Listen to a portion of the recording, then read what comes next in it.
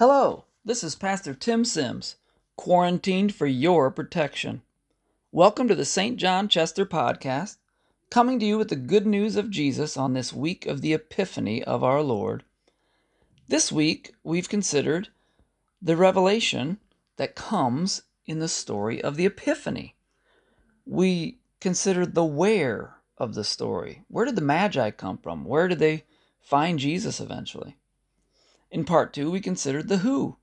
We contrasted the two kings in this story, King Herod and the King Jesus. Boy, what a difference. In this third and final Epiphany podcast, let's consider the what of this story. Namely, what were the gifts that the Magi brought to Jesus? I've sometimes heard people express criticism for teachers and preachers who assign more significance to the gifts that the Magi bring than is actually there in the Bible story. Honestly, I used to be one of those people. Yet at some point in my continued study of this story over the years, I came to ask this question.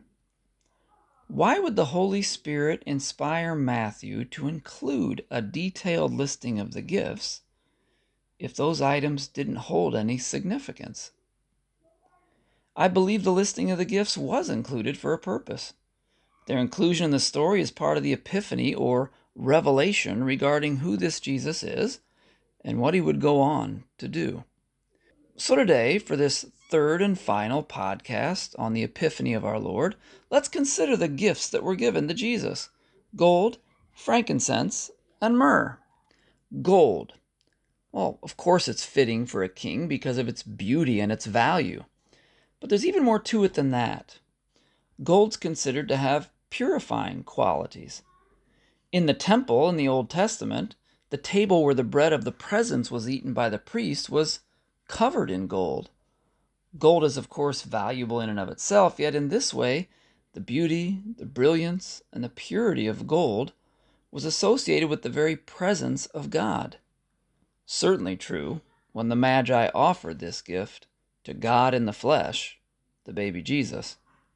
The gold serves to remind us that this Jesus is the one and only King of all kings, whose purity shines brilliantly now and even into eternity, as he reigns forever. Then there's frankincense, a gift fitting really only for a priest. As mentioned in the first podcast, frankincense is a rare incense that comes from the resin of a tree that only grows on the tip of the Arabian Peninsula. This type of incense was used by God's appointed priest for prayer in the tabernacle and temple as instructed by God. It seems to have had multiple functions. It had antiseptic and purifying qualities. I know it may seem strange to think of a smoke as doing such a thing, but some smoke actually does, and it seems as though that's true for frankincense. It also represented the presence of God. If you think back to some Old Testament stories and also to the story of the Transfiguration, God often showed mercy by being present with his people, but because of his holiness, covered his presence in a cloud or smoke. Well, this smoke of the frankincense, when it was burned, represented the very presence of God. Its use also involved all the human senses in prayer.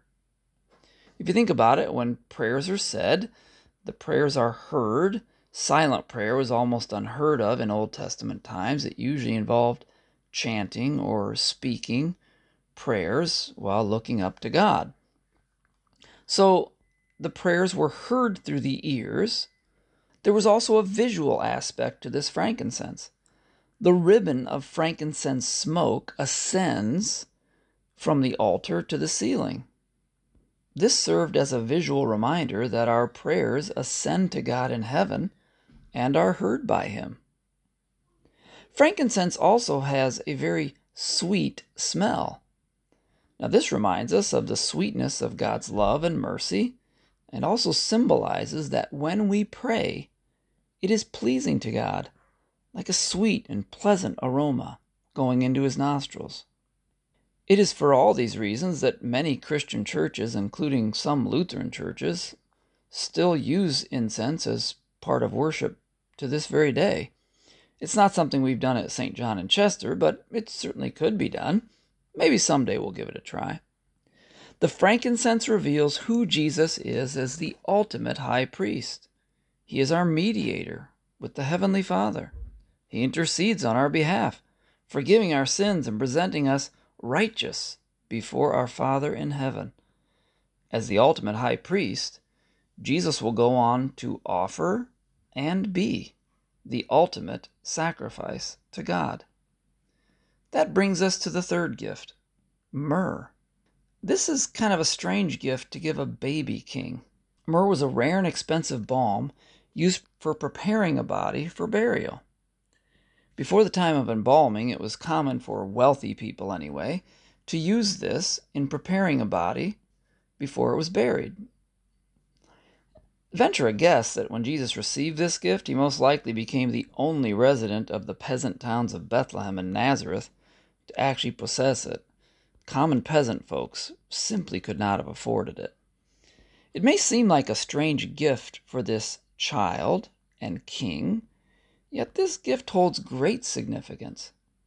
It reveals the purpose for which this Jesus has been born.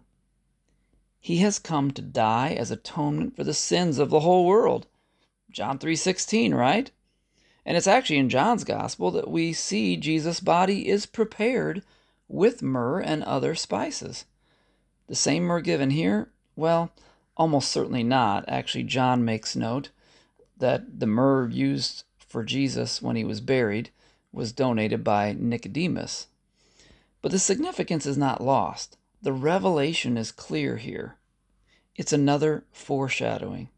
This child Jesus has been born to die, not because he's a sinner, but as the fulfillment of the prophecy of the Savior for sinners.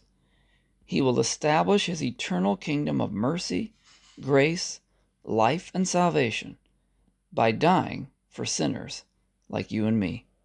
You know, like the Magi themselves, with all this revealing going on, we too can rejoice exceedingly with great joy. We have a Savior from sin and death in this prophet, priest, and king, Jesus Christ. All this God has revealed to you in this tiny little story of the Epiphany. This revelation, this peace, which surpasses all understanding. Keep your hearts and minds in Christ Jesus this week of the Epiphany and always. The Lord be with you.